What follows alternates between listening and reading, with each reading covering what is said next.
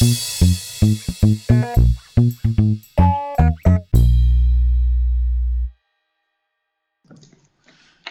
prieteni, bine ați revenit la Sported Talks, locul unde desfacem sportul, unde îl remontăm, unde vorbim cu oameni care au ceva de spus, care au făcut sport, care au tranziționat din sport sau care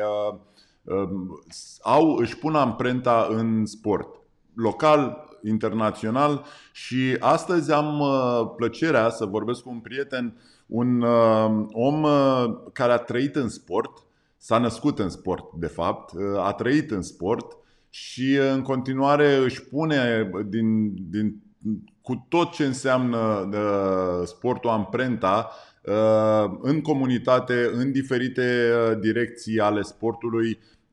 A fost implicat în Federația Internațională de Judo, acum este președintele Federației Internaționale de e-sports. Și abia aștept să vorbesc despre e-sports, un concept nou în sport oarecum, și mai ales la noi în țară. Este un om care are cumva pixul în mână în ceea ce înseamnă e-sports. Doamnelor și domnilor, Vlad Marinescu.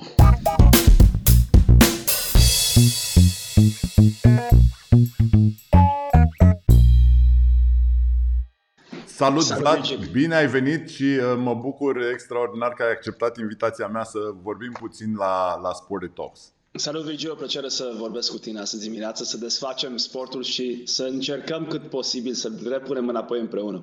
Așa să facem și spune-ne, până să ajungem la e-sports, spune-ne puțin despre tine și despre legătura ta cu sportul.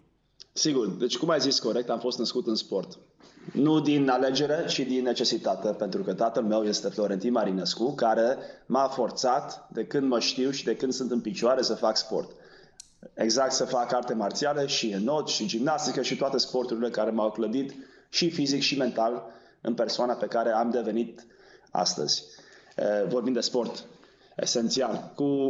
Cu sport pot să spun că orice fac în viața mea, absolut orice, simt energia și simt pasiunea care îmi vine de la primele începuturi de a face chestii bune în sport, adică de a câștiga un match sau de a da un gol sau de a înota un anumit timp mai rapid, de a face ceva care tu te întreci cu tine însuși în fiecare zi să fii mai rapid, să sari mai în sus, să te bați mai tare și când pierzi o iei ca lecție, nu ca pierdere.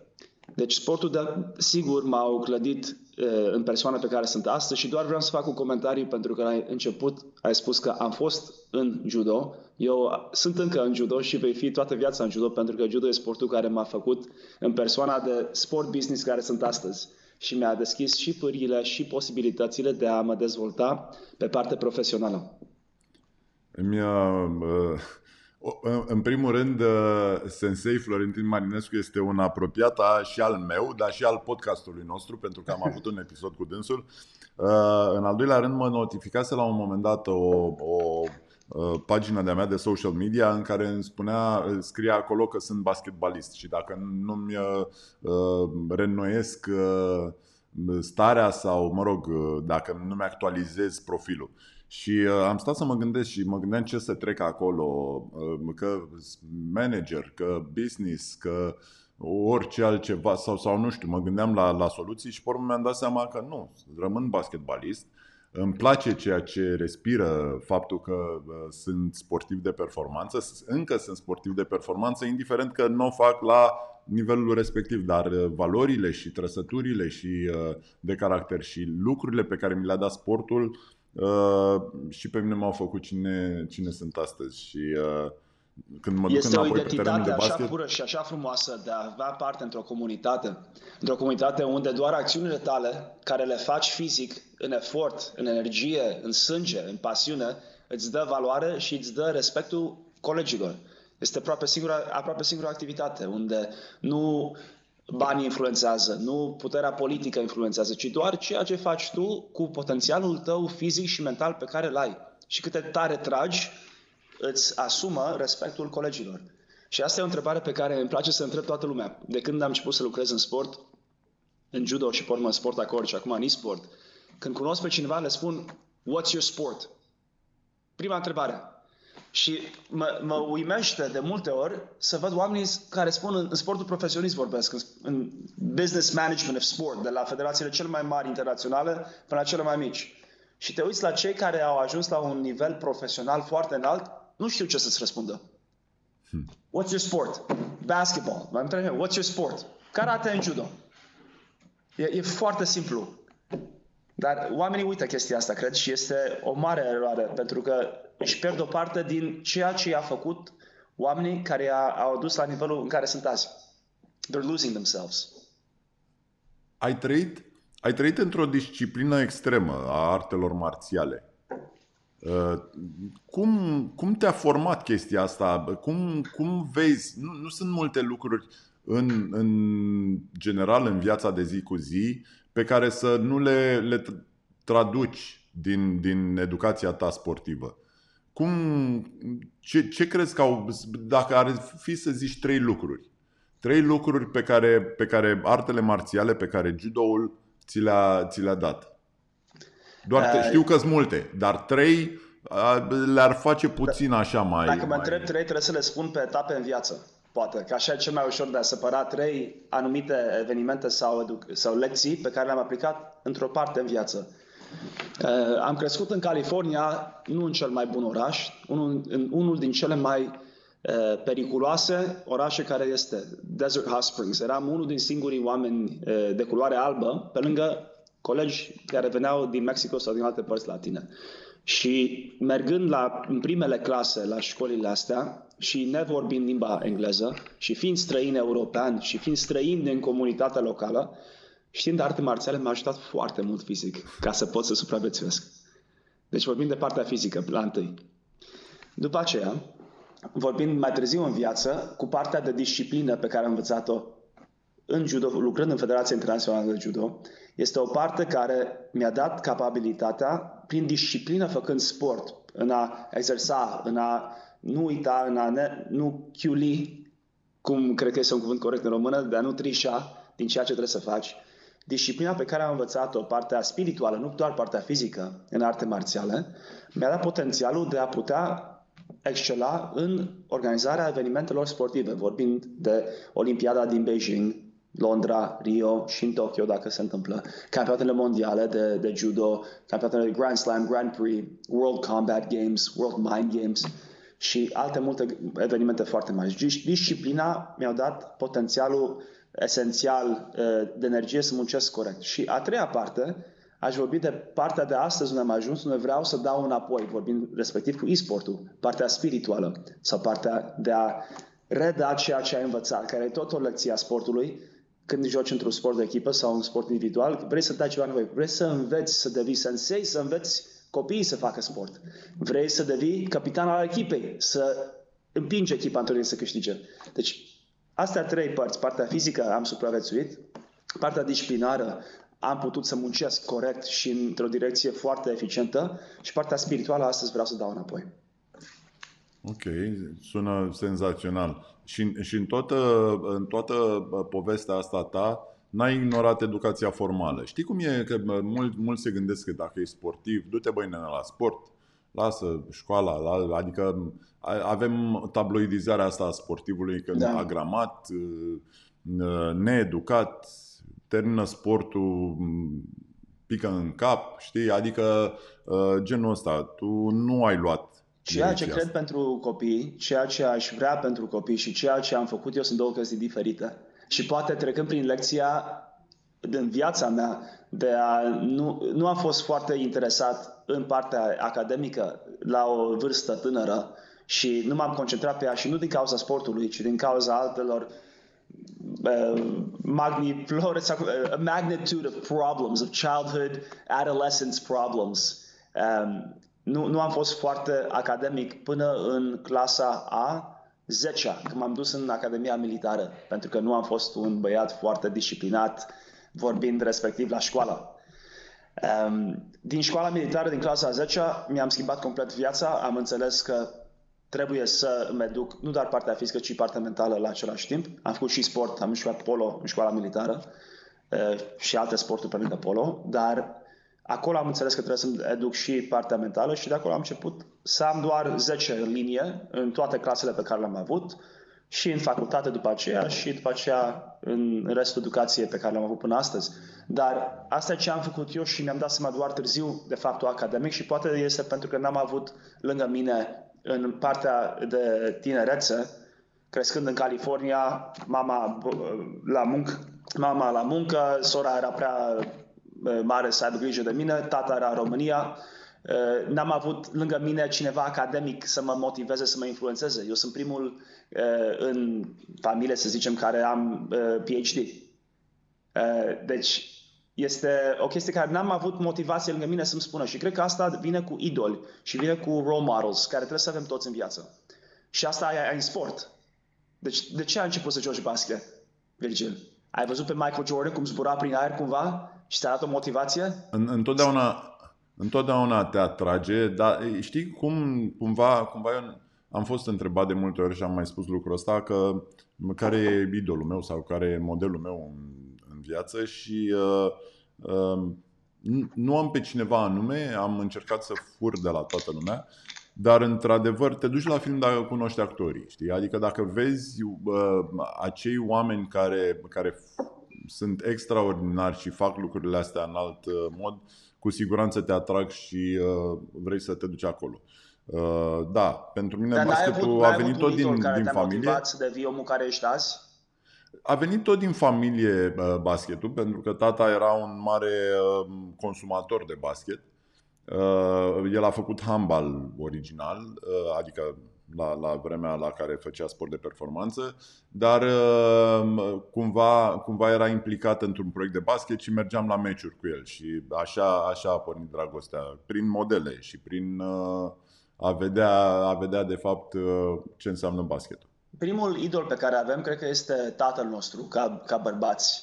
E primul idol. Și cred că în viață trebuie să constant să ai oameni care îi apreciezi și care sunt model.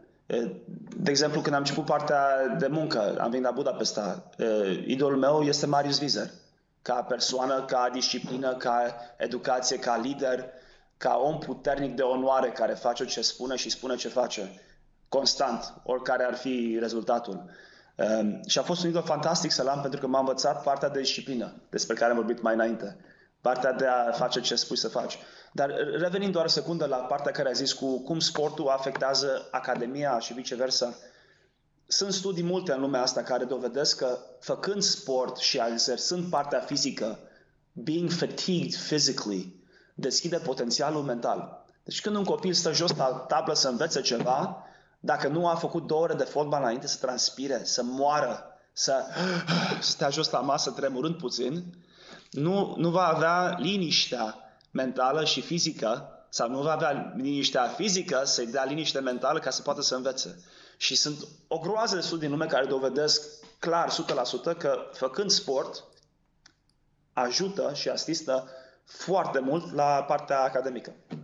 Doar trebuie să ai un idol care să te împingă. Și asta e ceva ce fac în e-sport acum, să împing copiii, sunt doar joace. Play, have fun, be happy, but that's not the target of life. Develop yourself. Ok. Ajungem la e-sports. E un pas pe care l-ai făcut odată în Federația Americană, dacă nu mă înșel, după care în Federația Internațională. Corect? M-aș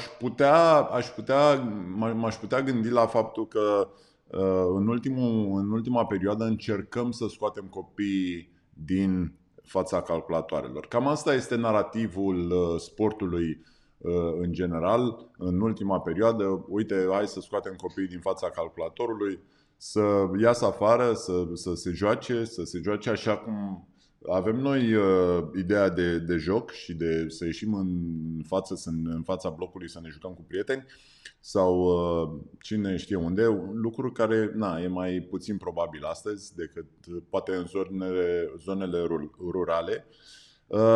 Dar tu vii și spui e-sports este un loc de educație, un loc din prima care ar sublinia importanța sportului în viața unui tânăr. Și totuși discursul general este că e-sports poate nu e chiar un sport. Cum tratezi chestia asta? E foarte interesant pentru că pentru mine este exact invers și motivul pentru care m-am implicat în e-sport nu este să fac copii să joace jocuri, ci să folosesc jocurile să fac copiii să facă sport. Deci asta este o parte esențială din ceea ce fac și orice discuție cu orice părinte sau cu orice ministru de sport, de educație, de cultură începe pe baza de a înțelege că e-sportul este o chestie negativă și trebuie să cumva să nu avem nimic de face cu e-sportul. Cei care sunt guilty, cum se zice guilty în limba română? Că vreau să tot română. Vinovați. Vinovații pentru copiii jucând jocuri sunt părinții. Okay. Voi sunteți, noi suntem. Da. Ce fac părinții când ajung la masa de seară, înainte de coronavirus, la un restaurant? Ce fac cu copiii? Ca să-i facă să tacă din gură, să-i lase în pace. Iau telefonul, iau tableta. Care sunt vinovații? Pentru că dai copilului ceva în mână care să ia atenția și să ia intelecția de la vorbind cu părinți și asimilând informații sau asimilând povesti sau asimilând cultură de la părinții lor, cum a fost tot timpul asimilată cultura la începutul vieții, la atenția într-un ecran, la un joc care îi dă satisfacție instantă, care îi dă partea de socializare modernă, digitală, cu prietenii în momentul în care vor, care le dă potențial în timpul coronei când stau acasă într-un bloc pe 2 metri să nu nebunească, ci să poată să se bucure puțin de viață. Dar unde am greșit sau am luat-o pe ruta greșită este faptul că jocul este cea mai mare motivație care există. Mă gândeam când eu am fost un băiat rău și n-am mâncat omleta de dimineață. Tata îmi dădea peste fund câteva, nu cum putea el să dea normal că eram copil, dar îmi dădea o infuzie de energie. Că nu doar era fizic, el la nivelul lui mă omora, nu? Deci îmi dădea un impuls ca să înțeleg, n-ai mâncat omleta de dimineață, trebuie să o mănânci. Și eu înțelegeam că trebuie să o mănânc. Nu m-a durut niciodată chestia asta. Nu m-a durut fizic sau emoțional. Dar dacă iei un copil telefonul pentru o săptămână că a făcut ceva negativ, acolo vezi cea mai mare durere fizică, emoțională, spirituală, culturală. Copilul moare. Așa mare durere nu am simțit niciodată în copilăria mea, cum văd copiii de astăzi că simt când părinții iau telefoanele sau tabletele. Ce înseamnă asta? Scuze, Luigi, doar să termin ideea și pot ne batem. Sper că ai mănuștile cu tine. Da, încerc să țin pasul. Zi. Deci copiii de astăzi au înțeles și este o chestie bună, nu este vorba de vinovăție sau nu. Dacă spunem de ce joc copiii, joc pentru că au fost date tablete și telefoane să fie acționat să tacă din gură sau să lase părinții în pace seara după muncă sau la restaurante. Ei joacă și au înțeles că jocul și computerul este a reward mechanism for good activity. Un sistem de recompensă pentru o activitate cerută. Acum, dacă noi suntem puțin deștepți și schimbăm puțin ceea ce cerem de la ei pentru a le da jocul. Deci devine că jocul nu este scop obiectiv, ci este miză. Sau este momeala, mai bine zis. Dacă îți cureți camera și ai 10 linie și faci sport 2 ore pe zi, îți dau tableta 2 ore pe zi. Crezi că ar avea un rezultat? Ok. Intru în jocul ăsta. Nu vreau să demonizez în niciun fel tehnologia. Cred că copiii noștri trăiesc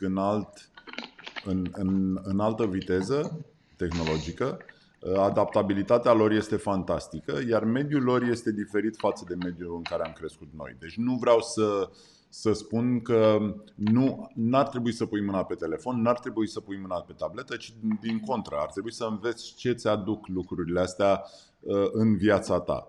Dar nu să exagerezi. Prin tableta și telefonul sunt niște medii. le văd. Niște medii, că sunt medii de comunicare, că sunt medii de joc, că sunt medii de învățat, de educație și vedem în perioada asta de coronavirus că sunt niște medii importante și e un accelerator această pandemie pentru instalarea tehnologiei în diferite părți ale vieții noastre. De aici până la a spune că jocul poate fi, din punctul meu de vedere, că jocul poate fi un motivator să facă altceva, nu sunt convins încă și va trebui să mă mai convingi, pentru că depinde de jocuri. Dacă te joci tenis pe tabletă sau pe nu știu ce, este absolut ok. Sunt jocuri însă în care valorile nu sunt cele pe care le doresc eu la un copil să le aibă social. Sunt violente, au un alt ritm și totuși astea fac parte din lista jocurilor care există în e-sports și care sunt considerate e-sports și care îi atrag pe copii. Pentru că dacă aș fi invidios pe ceva în partea de jocuri pe calculator, este că modul de a atrage copilul este senzațional și îi oferă practic, n-aș vrea să mă duc să zic un drog, pentru că nu este, dar creează totuși dependență. Și ajungi și ar trebui să fie un model pentru noi, sportul în general, prin care să luăm aceste mecanisme și să le implementăm în forme de educație sportivă, așa cum ai spus, și aici sunt de acord cu tine, să facem lucruri mai interesante, să le facem mai captivante, dar pe valorile pe care ni le dorim să le aibă copiii noștri. Da, cred că părinții au mare parte de vină, pentru că noi nu suntem educați. Generația noastră nu e educată. Poate să zic că generația noastră e totuși un early adopter al mediului digital. Dar copiii noștri sunt native.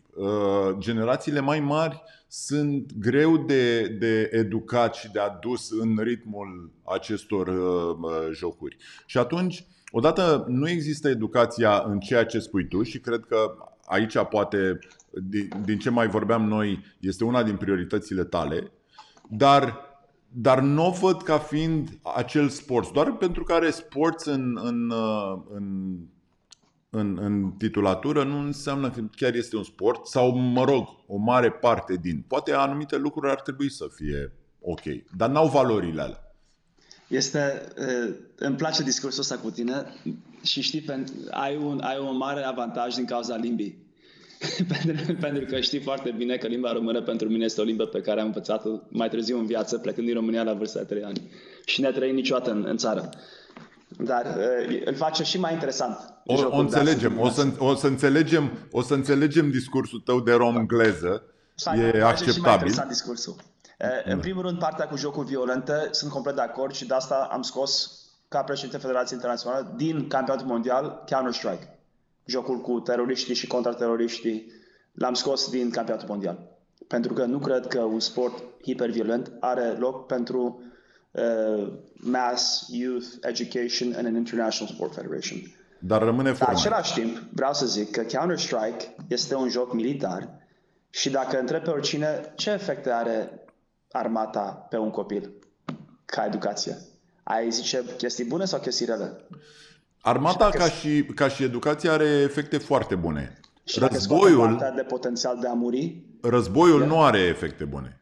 Exact, scoatem partea de a muri sau de a omorî oameni în viața actuală. Păi da, de strategie, de echipă, de înțelegere, de multitasking, poate au efecte educaționale pe cei care îi joacă acele jocuri. Dar oricum, asta fiind spus, doar am vrut să adaug că jocul are efecte de educație pentru munca de mâine.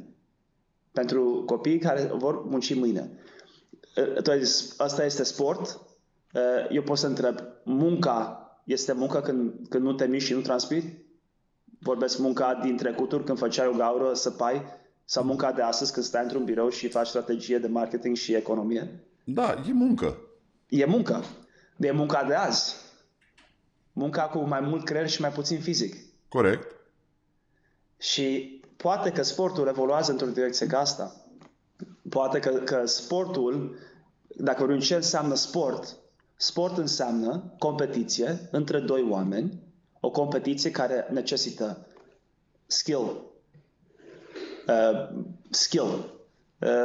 I can't say the word skill in Romanian, unfortunately, at this moment. Competențe, are reguli de care amândoi știm și putem să avem un câștigător când ne batem în acea activitate. Pentru mine asta înseamnă sportul. Are o parte mentală și are o parte fizică. Acum, când om sportul, orice părinte poate să aleagă orice tip de joc pentru copiii lor. Și unii folosesc Minecraft pentru copii, unde ei construiesc planete și castele și lumi întregi într-o tabletă. Poți să te gândești ce fel de Lego este ăsta de astăzi în Minecraft pentru dezvoltarea mentală a copiilor și fizică pentru dexteritate a degetelor. Nu neg în niciun fel, și să nu mă înțelegi greșit, nu neg în niciun fel faptul că anumite modalități digitale, anumite căi digitale, cum e Minecraft, cum sunt alte jocuri, nu te dezvoltă. Jocul te dezvoltă. Îți dezvoltă viziune, multitasking, așa cum ai spus. Dar de aici până la sport, uite, ca să-ți dau un exemplu și Vlad, acum, în partea asta joc și avocatul diavolului. În multe lucruri sunt de acord cu tine și le voi spune. Adică cred că anumite jocuri îți dezvoltă și chiar și calități sociale, pentru că cumva unește oameni remote, adică chiar sunt ok. Singura problemă am cu conceptul general este pentru că pentru cei care nu știu, jocurile sunt regulile, că la reguli este o discuție, sunt dictate de către dezvoltatori și nu neapărat de către federații, cum sunt în clasicele sporturi, care spun asta este regula sportului, o știe toată planeta, acum e șahul. Că poți argumenta ideea că și șahul este sport. Dar este un sport care are reguli worldwide acceptate pe mapamond. Este un sport care nu schimbă regulile. Dar dezvoltatorii fac jocurile pentru consumul comercial. Că după aia cei care sunt buni se duc și au competiții, dar mâine poate să vină dezvoltatorul să zică nu, că eu am cercetat acum și vreau să schimb jucătorul respectiv, care are o armă mult mai puternică sau care fac nu știu ce, care schimbă cu totul optica jocului. Și atunci toate jocurile sunt, un alt lucru este că sunt făcute să te joci, nu să participi în sală. Ceea ce este surprinzător pentru mine că văd săli pline. Adică ăsta este un plus. Este o chestie incredibilă cum vedem spectatorii jocurilor. Sunt mai mulți decât jucătorii jocurilor. Este incredibil. Da, asta mă gândesc și pentru mine e mind-blowing.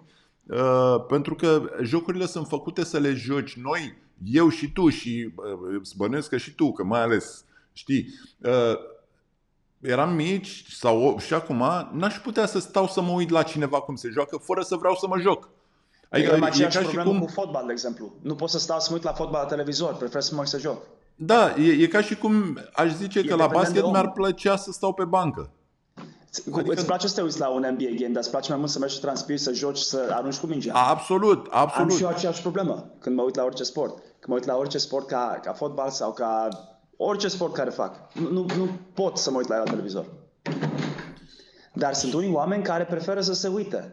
Este o parte din societate, dar asta devine mult mai mult decât sport. Vorbim acum de content creators and subscribers. You're a content creator. Au apărut platforme în care copilul meu stă și se uită cum joacă altcineva și cum comentează cum joacă altcineva, să vadă, uite, am luat asta, merg acolo. Da, e ciudat. Partea Este... fascinantă, eu cred că asta vine din faptul că făcând un joc sau uitându-te la un joc, creezi un film, o poveste. Ok. Și jocul, the publishers, îți dau potențialul de a face povestea oricum ai vrea tu. Și de fiecare dată povestea este diferită. Cei care știu să povestesc foarte, foarte bine adună foarte mulți oameni pe lângă focul lor, să se uite cum ei povestesc. Și cred că e-sportul este, sigur, este o chestie comercială, care este cel mai mare business pe planetă astăzi. Anul trecut a fost 120 de miliarde de dolari turnover from gaming. Filmele au fost 60 de miliarde, muzica a fost 20 de miliarde și toate sporturile acumulate împreună au fost vreo 10 sau 20. Deci muzică, filme și sport împreună, toți nu ajung la nivelul esențial de la e-sport, de la gaming. Te referi la turnover-ul business-ului sau la ce? Da, la income, revenue, ad revenue. Păi NBA-ul avea un turnover acum 2 ani de 20 de miliarde. Numai NBA-ul. 5 miliarde. Numai NBA-ul. Numai NBA-ul a avut 5 miliarde. NBA-ul a avut 5, NHL-ul a avut 2, NFL-ul a avut 7. Deci vorbim de acum, suntem la 15 maxim. Toate împreună sunt la 20. Toate ligiile profesioniste din America sunt la 20. Mai punem Jocurile Olimpice odată la 4 ani cu încă 7, mai punem World Cup of Football încă 7. Ajungem la niște numere de ridicol comparativ cu gaming. Ok. Și care a fost creșterea? O să verific lucrul ăsta, mi-am notat. Și care a fost creșterea? Poți să ai încredere în mine, Virgil, că am dreptate cu numărul ăsta. Te cred, ești acolo, ești pe scaunul ăla. Și care a fost creșterea? Ați avut o creștere cu pandemia asta? Păi absolut. Fiecare persoană care a stat acasă a cumpărat jocuri, a cumpărat PlayStation, a cumpărat VR, a cumpărat tot ca să facă ceva, să socializeze într-un fel. Este cel mai mare business pe planetă care există. Dar partea de e-sport este o metodă de marketing pentru business. Deși a început e-sportul pur și esențial, ca în toate sporturilor, eventual business-ul a luat sportul de urechi și l-a ridicat unde vrea să fie, cu prize money mai mult decât tenis, cu mega evenimente difuzate prin toată lumea. E-sportul nu are nevoie de televiziunea tradițională, de linear TV. E-sportul creează pe Twitch sau pe alte platforme OTT, over the top, direct, mult mai mulți oameni care se uită. Și nu doar că generează oamenii care se uită, ci pentru acei oameni știu tot. Ce vârstă, de unde vine, ce cumpără, ce le place, ce jocuri au, toate informațiile. Deci, acum este o parte mai puțin ne sperie, dar munca pe care o fac eu și Federația Internațională de E-Sport este exact pentru că asta este o mare problemă. Copiii sunt adicți, a zis mai devreme droguri. The World Health Organization a zis și au creat gaming disorder, care este un disorder clar de la adicție făcută. Sigur că acum cu pandemia au șters-o. Pentru că era mai important ca oamenii să joace acasă jocuri, să se bucure de viață și să aibă sănătatea mentală mai bună, decât să demonize, să spună spre negativ ce sunt jocurile. Poate că și din gelozie, din bugetele lor sau poate și din actualitate. Dar cred că partea de adicție, de droguri, de băutură, de joc, de filme, de muzică, de orice distracție în afara vieții reale, nu este doar vina activității. Este vina persoanei și educației persoanei. De asta trebuie să arătăm sportul, să învățăm sportul la toți, pentru că cei care fac sport sunt muncitori mai buni, au mai puțin potențialul de addictivity, de adaptivitate, de addiction, de adicție. Și de asta trebuie să facă sport. Dar partea cu jocurile, 90% din oameni din copii care fac sport, părinții lor au făcut sport. Asta nu este doar o statistică care e așa la aer. Pentru cei care au învățat și au devenit oameni serioși ca tu, ca eu, ca alții, din sport și ne justificăm sau suntem mulțumiți sau suntem thankful Suntem recunoscători sportului pentru ceea ce ne de azi. Vrem ca copiii noștri să facă sport. Și așa va continua sportul. Da. Cumva cred că e o piramidă inversă. Sportul pierde destul de mulți adepți în ultimul timp, mai ales cu pandemia asta, din păcate. Și așa cum spuneai tu, noi ca părinți, dacă ne ducem copiii la sport, numai o parte vor face sport, o parte din ei vor ajunge mai sus. Mă rog, e o piramidă îngrijorătoare, atâta timp cât guvernele sau, mă rog, țările ca și politică de stat nu abordează o direcție în sensul ăsta. Și asta mă duce la următoarea întrebare către tine. Ești într-o poziție în care ai o responsabilitate destul de mare. Odată cu direcția și viziunea e-sports în general, dar a doua cu reglementarea e-sports. E greu să ții pasul. E greu să ții pasul cu marii dezvoltatori, bănuiesc. Cum iei chestia asta? Cum abordezi subiectul? Pentru că probabil e pe agenda ta destul de sus. Absolut. Este imposibil să ții pasul cu dezvoltatorii care sunt firme multinaționale cu angajați și cu blocuri de avocați care muncesc constant. Noi nu vrem să luăm de la publishers nimic. Ceea ce vrem să facem noi este să educăm copiii care joacă să joace responsabil, să facă e-sport. Ca o platformă paralelă, nu contra lor, ci în aceeași direcție ca ei, să împuternicim copiii care joacă să înțeleagă anumite chestii. Deci acum, de când am devenit președinte, avem Comisia de Educație, care lucrează cu facultăți prin toată lumea de a finaliza în câteva luni de zile un program de educație pentru copii care include competență fizică, nutriție, social and psychological, împreună într-un program. După care o să punem împreună, avem și comisia de atleți, comisia de influencers, ca cei mai mari influencers pe planeta asta, să ne facem videoul pentru copii de a uita, de a învăța. Uite, dacă faci 10 flotări în fiecare pauză a jocului, atunci vei juca mai bine, ca mine. Ce vorbeam de idol înainte. Deci, noi suntem în drum de a crea o platformă de educație și aș vrea ca fiecare copil pe planeta asta care joacă, să joace responsabil. Adică să îi învățăm anumite chestii care îi face să înțeleagă că jocul este joc și trebuie să dezvolte viața lor și să se bucure de joc. Dar nu este pentru toți viitorul lor.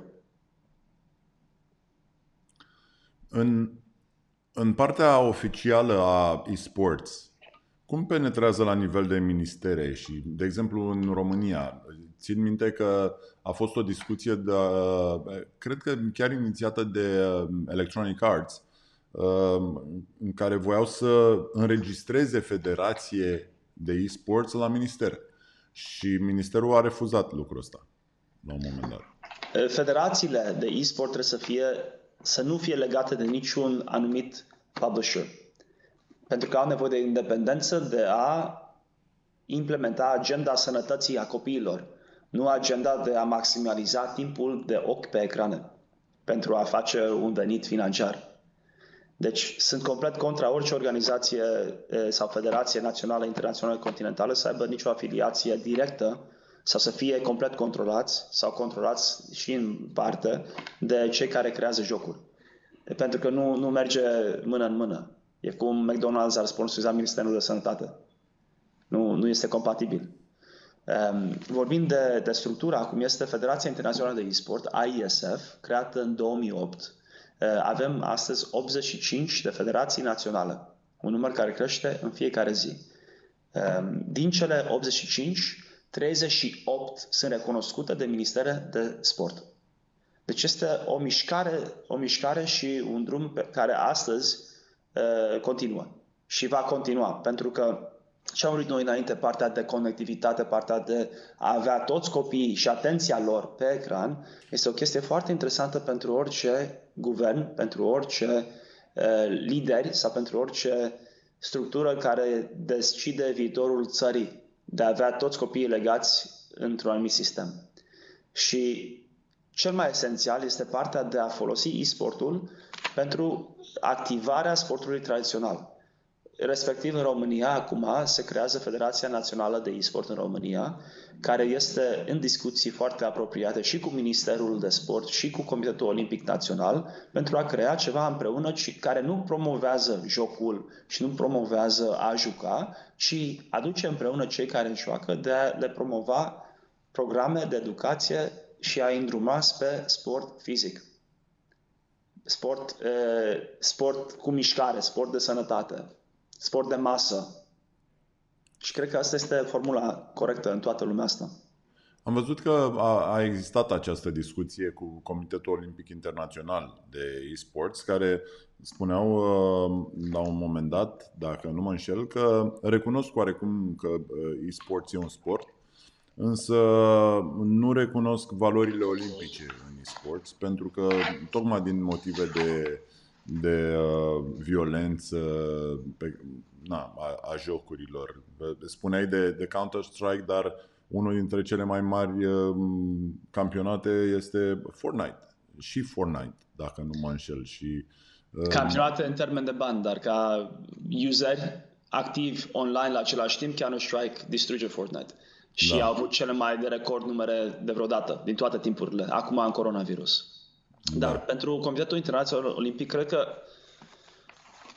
sunt mai multe chestii înăuntru și cunosc bine pentru că am lucrat aproape de ei mai mult timp. Este o parte de consultanță care sunt cei pe lângă Comitetul Olimpic de la media și marketing care spun trebuie să facem ceva cu e-sport pentru că sunt 700 de milioane de copii activi în fiecare zi online care joacă jocuri și trebuie să-i atragem cumva să se uite la jocurile noastre. Pentru că demograficul spectatorului Olimpiadei îmbătrânește în fiecare an cu 4 ani. În fiecare olimpiadă cu 4 ani. Deci partea de media și marketing înțelege că e-sportul e ceva care trebuie să atragă aproape de ei. Acum, cum vor face asta este altceva. Sigur că este un grup creat de eSports Liaison Group, unde și federația noastră are parte, și Comitetul Olimpic, și publishers, event organizers, Intel, toate firmele mari. Și acest eSport Liaison Group, unde ne întâlnim de câteva ori pe an, discutăm ce înseamnă e-sportul, cum poate fi cu Olimpiada, ce poate fi combinată. Cred că faptul că partea de business influențează foarte mult decizia Comitetului Internațional Olimpic de a include e-sportul, nu partea de violență și nu partea de care jocul sau cum ar fi făcută, ci partea legală și partea strict financiară, de drepturi și financiară. Acum cu ei ce le-am propus ca un prim început de a include e-sportul în Olimpiadă este, vedem mișcarea în fiecare olimpiadă de a apropia mai mult sportul olimpic și sportul paralimpic. Respectiv că avem în același oraș, în aceleași stadioane, în același timp, în același calendar, paralimpiada după olimpiadă. Și avem în multe țări mișcarea de a include împreună Comitetul Național Olimpic cu Comitetul Național Paralimpic, respectiv the United States Olympic and Paralympic Committee, care acum s-a unit. Ce le-am propus este să facă între Olimpiadă și Paralimpiadă un campionat de e-sport între Olympians and Paralympians. Pentru că e-sportul e singura activitate unde ei pot să aibă o competiție între ei. Cei care au picioare și cei care n-au picioare. Și ăsta este un proiect la care și multe firme mari apropiate de ei au arătat un interes foarte mare. Deja o să începem în Asia și în alte părți în evenimente mari sub-olimpic și nu numai, dar cred că este o mișcare fantastică pentru că partea care nu o vedem sau care nu o discutăm este că e-sportul lasă omul să plece de la partea fizică. Poate că nu ne-am născut toți la 2 metri înălțime sau cu o viteză fulgerătoare pentru lupte sau cu un picior care poate să dea o minge într-un colț de la 50 de metri. Poate că fizic n-am avut toți capabilitatea de a fi înzestriți cu o genă care ne-a făcut în anumit fel și ne-a făcut compatibil pentru sportul fizic de performanță. Dar în e-sport asta nu contează. în e-sport, oricine are posibilitatea și potențialul de a participa cu o altă persoană, dintr-o altă țară, de o altă culoare, de o altă religie, pe o platformă digitală unde nu avem nicio graniță. Where we transcend the physical and enter into the digital realm, unde putem fi prieteni și unde ne putem și distra, și juca, și avea și competiție. Asta e partea. Da, vezi, exemplele astea sunt pentru vârful piramidei. Exemplele sunt pentru cei care fac înaltă performanță, pentru Olympians, pentru sportivii olimpici, pentru sportivii de campioni mondiali, dar marea masă a sportului nu trebuie să aibă 2 metri și 8 cât am eu să joace basket. Joacă basket pe strand sau la un club sportiv din plăcerea jocului. Una dintre calitățile sportului este că te scoate din zona de confort și te învață să ieși din zona de confort, lucru care te ajută în toată viața ta, pentru că acolo se întâmplă lucrurile extraordinare, acolo se întâmplă avansul în orice direcție și nu cred că e-sports o face. E-sports îți dă scurtături către acea zonă de confort. Nu e-sports. Și vreau de fapt să subliniez că sportivii, cei care sunt foarte talentați și cei care câștigă turnee, deja sunt au niște calități pe care alții nu le au. Viteza de reacție, sunt multitasking-ul, adică sunt lucruri pe care ți le dezvoltă. Voiam să zic de jocuri în general, nu de e-sports în această idee. Și tu în viața ta de sportiv n-ai stat în zona de confort. Nu ți-a fost confortabil antrenamentul. Nu te-ai distrat la antrenament. Da, chiar dacă iubești sportul, faptul că acidul ăla lactic din mușchi este pur și simplu durere. Cumva asta va lipsi, după părerea mea. Vreau să repet și am mai spus-o, nu sunt împotriva e-sportului, ci sunt împotriva unor valori pe care anumite jocuri le transmit. Cred că avansul ăsta tehnologic este bun pentru noi. Dacă îți pui casca de VR și trăiești și faci cine știe ce construcții sau intri într-un joc cu dinozauri și experimentezi lucruri și vezi frici pe care le ai sau nu, sunt niște lucruri extraordinare la care abia le așteptăm să înțelegem cum pot fi aplicate în educația copiilor, cum pot fi implementate în zi cu zi. Deci nu sunt total împotriva lucrurilor ăstora, ci anumite linii cred că sunt destul de fine și mai șterse câteodată. Cred că cu sportul în general, ceea ce m-a motivat pe mine cel mai mult este să câștig. Și putem să și spunem că obiectivul sportului este să câștigi, nu să joci. Și să câștigi. Da. Gândește-te când erai în liceu la pauză și jucai orice sport cu colegii. Făceai sportul ca să transpiri sau ca să alegi stânga-dreapta? Nu, făceai ca să câștigi, să dominezi, să fii mai puternic, să dovedești că ești mai puternic și să dezvolți. Și asta este, cred că, o parte foarte frumoasă a sportului, pentru că îți dă și bagă în tine chestia asta că vrei să câștigi. Care e o chestie foarte importantă pentru viață. Sigur, când crești și îți dai seama că nu ai 2 metri și oricât de mult ai vrea, n-ai cum să câștigi la basket, te lași. Și poate mai târziu în viață, dependent de circumstanță sau cât ai iubit, te întorci cu prietenii o dată pe an să vă vedeți pe un teren de basket să mai jucați puțin basket. Poate. Arta marțială îmi place pentru că o poți să faci toată viața. E un alt fel de sport. Și obiectivul nu este să câștigi. Teoretic partea de artă. Dar partea marțială pentru mine tot timpul a fost să câștig. Și orice fac în viața mea vreau să câștig. Dacă nu câștig, atunci învăț, mă pregătesc și mă reîntorc ca să câștig. Și cred că asta este o chestie care în e-sport sau în jocuri se dă foarte ușor la copii și este o problemă masivă de astăzi. Pentru că să câștigi, trebuie să ai l'acidul lactic care te doare, trebuie să ai dureri, trebuie să ai muncă, trebuie să ai chestia asta. Și în joc câștigi fără să faci chestiile astea. De asta și e așa atractiv și așa ușor să fii adict la jocuri.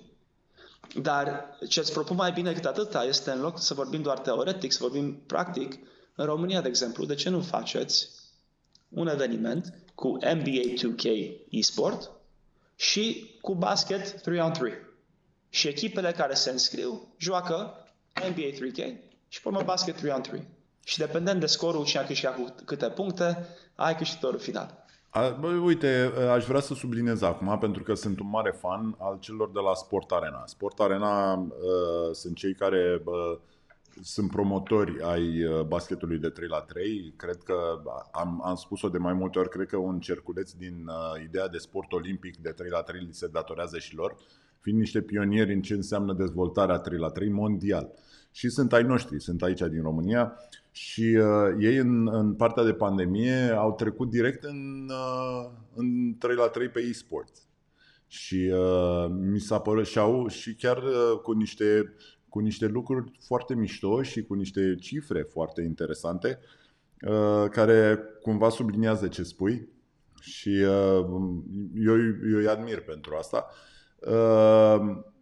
Dar știu că nu mai avem mult timp, mai avem puțin timp. Cred că atenția mea către sportiv în general este una destul de importantă pentru mine. Cred că sportivii pot fi o resursă importantă de leadership și de schimbare și de profesionalism și așa mai departe, atâta timp cât sunt educați. Văd că și în e-sports au devenit niște sportivi, așa cum spuneai tu, niște vectori de imagine care sunt pe care voi probabil o să capitalizați din ce în ce mai mult. Sportivi la nivel internațional, echipe mari de sport, de fotbal, de basket, își iau și un athlete alături. Și vedem deja contracte importante prin care, nu știu, Manchester sau alți jucători mari în sport adoptă o direcție așa către partea de e-sports. E o parte de a comunica cu următoarea generație. Da. Și echipele mari, sigur că au mișcarea asta, e parte de business. Se mișcă în direcția asta pentru că îi lasă să captiveze și să comunice cu următorul fan, cu fanul de mâine, cu spectatorul de mâine. Vlad, îți mulțumesc mult pentru timpul pe care mi l-ai acordat, pentru discuția interesantă. O plăcere. Îți doresc să pui în aplicare toate proiectele astea frumoase pe care mi le-ai povestit. Sunt sigur că o vei face, ai făcut-o peste tot unde te-ai dus. Și să-ți pui amprenta pe e-sports și pe dezvoltarea lui la nivel internațional. Mersi frumos și făcând asta și pe amprenta pe societate puțin. Pentru că ajutându-i copiii de mâine să facă puțin mai mult sport, să învețe ceva, cred că asta este frumusețea vieții, să poți să schimbi direcția într-o direcție mai sănătoasă și mai bucuroasă. Cred că faptul că avem un double agent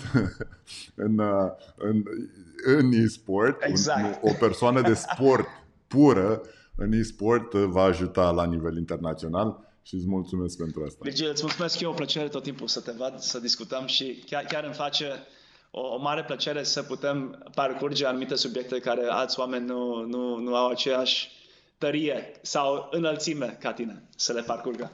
Vom mai vorbi despre asta. Doamnelor și domnilor, vă mulțumesc că ați avut răbdare să stați cu noi. Vă aștept și cu comentarii, de ce nu. Verificați celelalte episoade, sunt oameni extraordinari cu care vorbim despre sport, despre calități, despre societate, despre educație. Sporty Talks sunt acele momente în care vedem de ce sportul este mai mult decât ceea ce vedem la televizor. Vă mulțumesc și ne auzim la următorul episod. O zi bună!